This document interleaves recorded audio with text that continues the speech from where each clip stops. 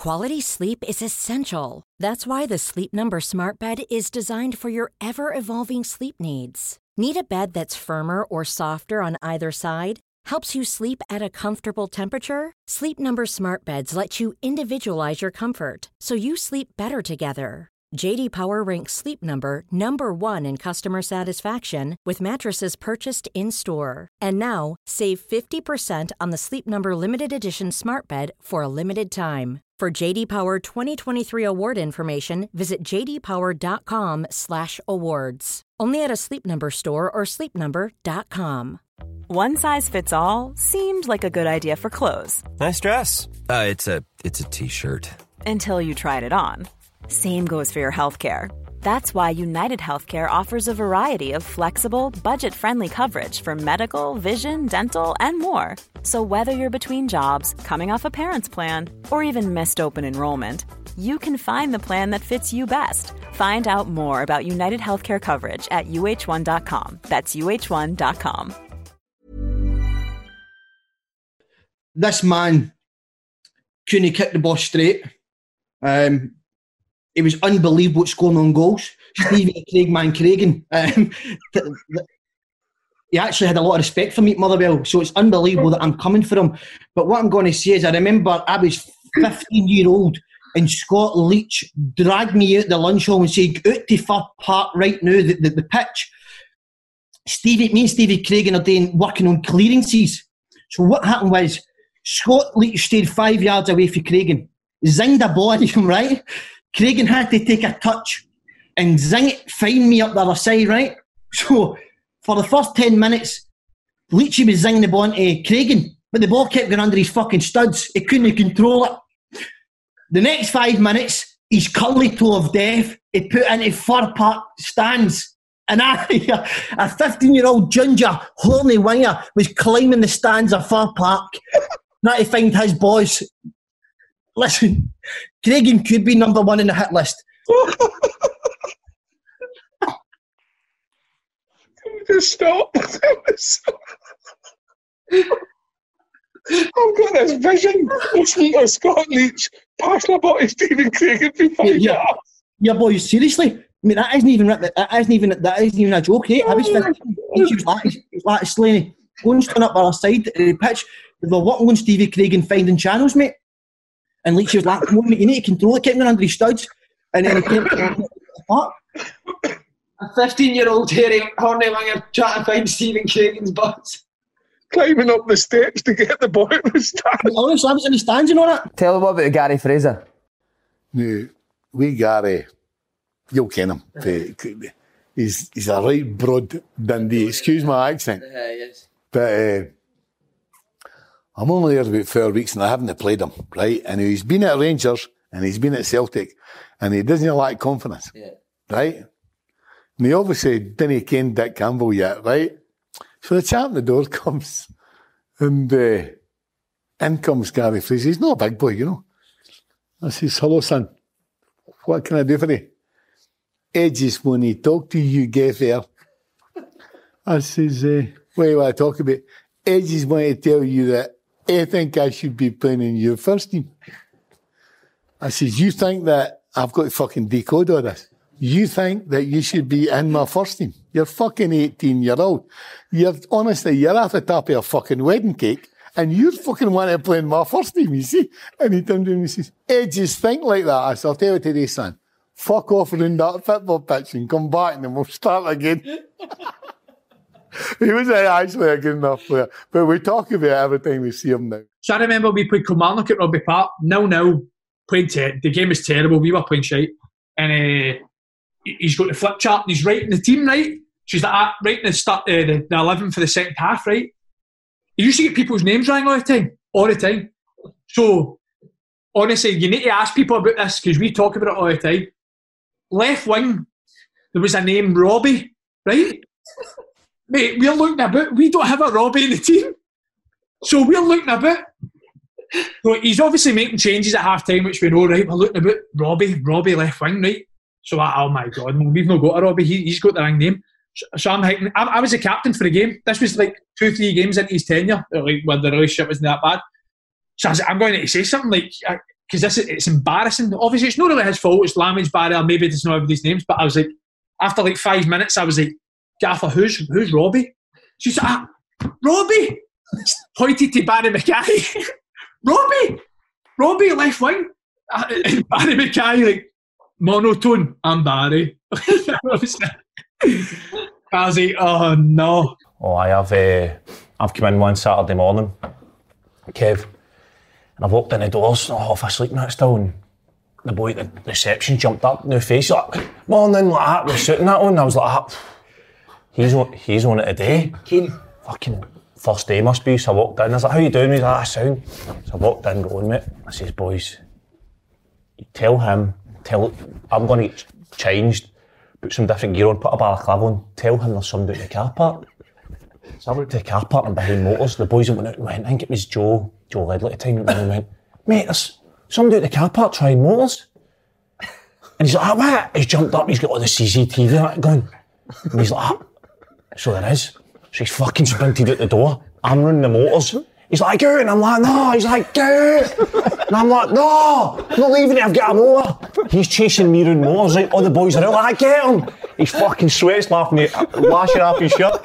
Chases me up the hill, he's coming behind me like, he's thinking, first day, I've got to put my authority down here. I'm heavy, boy. Shut. Piss sweating off him. Chasing me up the hill, he's chasing behind me, like, get out! He's just like, get out! You can tell he's nervous as fuck. I'm like, no, I'm not going anywhere. Eventually, this went on for about 10 minutes, right? He's chasing me around trees and all sorts, right? I was fucking then ended up taking the hat off, and he's like, oh no, you've done me like that. Boys on the bits, man, fucking unbelievable. Kev, how come you've never told us that story? Being on security guy. It was after I think it was one of the cup finals, my first one of the cup finals because he's played in so many. Rogers' first season, right? I can't remember somebody's testimonial. John Higgins had played at Celtic Park. Do you remember what year it was? Charity game or something. It was only a couple of years ago. And then they were all at the tenants factory after it, and Bruni was there as well. And I picked him up. Me and my mate Jamie picked him up. And then a lot of the boys in the team, like wee Callan and that, were in Light. So I like, we'll just go there and meet them. John Higgins said, I'm not going to Light. Cal McGregor? He was there. Me, Bruni, Jamie and John Higgins were in my mom. Right, we'll just go, see what it's like. Jumped in, like Cal and that are buzzing, like Cal's Stephen, man, it's good though, but walk in and it's the Forays, right? So Cal's obviously not expecting John Higgins to walk into Light. Doesn't think any of he's maybe a bit dark in there or something, so he's like, he gets him in that head, like, what's happening? I've not seen you in ages and all that, right?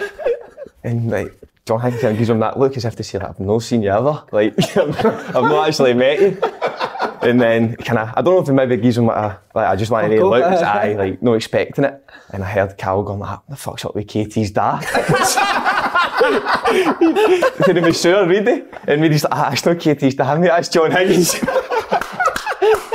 thought I brought my dad to Light. I see my dad every week in the players' lounge and you thought it was John Higgins. Team night out. Took us, I'm starving obviously. Starving. So is Fabio.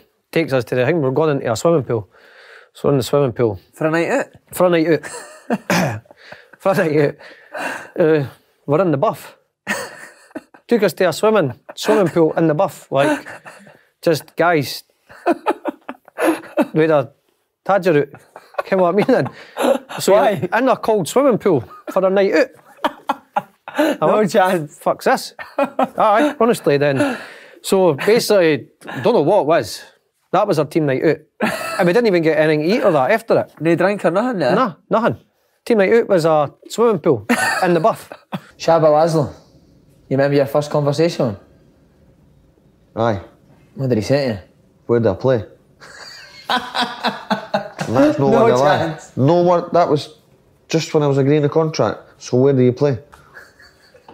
And I was like, centre forward. He fucking played me centre forward. Played Europa League. Big Nada got hooked at half time. I come on at half time. Striker. I'm not joking you. Blowing up my ass. And he's like, honestly, people laugh, so he's like going round talking to the boys, and he's come to me and he's like, small guy. Fucking forgot my name. Small guy. This was after about 4 months of playing for him. He's forgot my name. And I'm sitting there going, oh, the boys are pissing themselves. And I'm like, is he fucking alright? What, again, a cracker. There you go. Cracker. We're playing Union Berlin go to, we've got a couple of games over there. So we're playing Union Berlin, big club. They were in the first division, but they were a big club, 30,000 or something like that train. So he's coming. We heard he's coming. So Sergei comes across and he says, Mr. Romanov's come to the game. He's flying in. So I says, oh, very good. You must congratulate him. I says, why? He says, he's a world champion basketball player. I says, he's fucking 5'5".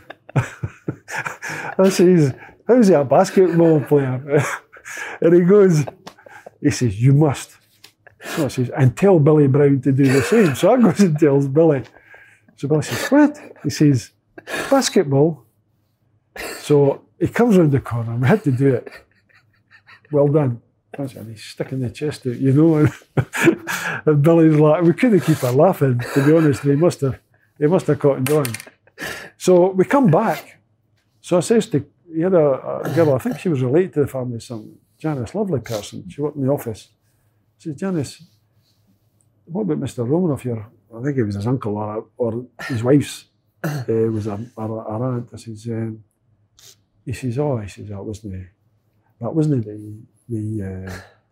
wasn't in the basket. I said, well, I know that. He says, well, how does it come about? He says, in Brazil or Argentina, they had the over 55s basketball championships. And he sponsored the team. Aye. So what they did was, on the last game, they won it. It was a section thing. So in the last game, they'd won it before they played the last game. Because he sponsored it and paid the money, they thought for 30 seconds, they put him on with a strip. He's bouncing him. And he comes out, and now he's calling himself a world champion. I thought that's what he was like. Frank's best moment at the BBC was one that wasn't broadcast, but it quite so easily could have been, because he was in the studio. He was doing Big Kenny McIntyre had been doing a series of special programmes with well-known Scottish football celebrities who had been there and done it, and wow, Frank McAvenny's been there and done it. Celtic, West Ham, Scotland, a fabulous goal scorer in his day, and then you've got all the extras that go with Frank, the colourful lifestyle, etc. But so Kenny was in the studio with Frank and they're recording this show, and then Kenny gets a call that he's got to go and take another call. So Kenny, pre-recorded in Kenny says, Frank, I've just got to go and take a call now. I'll be back in 2 minutes. That's fine. So Kenny went away, but everything that was in the studio was still being recorded, right? Frank's phone goes and he thinks, well, I can answer it now. And he answers it. No, somebody later let me hear this, what was recorded, right? Frank takes it as a joke now as well. But anyhow, all you can hear when I heard this audio of what happened, you hear just ring, ring, ring, ring. Then you hear Frank as he goes, hello.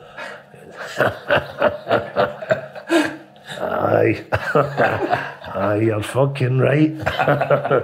The neighbours must have thought I was fucking murdering you last night.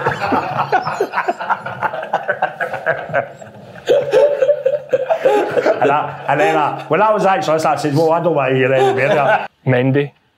Is that Man City? Man City, what a player, what a loony bin as well, by the way. He is a cannon, man. He came in one day to training, right? Nobody batted an eye like this, by the way, and I was the only one like that. Is anybody going to say it to him? A full Bayern Munich trackie on, a Bayern Munich strip on, with Kingsley Coman on the back. And I'm looking at him with a pair of shades on, and I'm looking over south of France, it's roasting, he's got the shades and that on. I'm like, the shades are alright, I'll deal with them, but nobody's batted an eyelid at him. He's got a Bayern track. And he's walked in, and I'm like that, laughing, you know, thinking, oh, the boys have got to join in. Nobody. They're all just like that to him.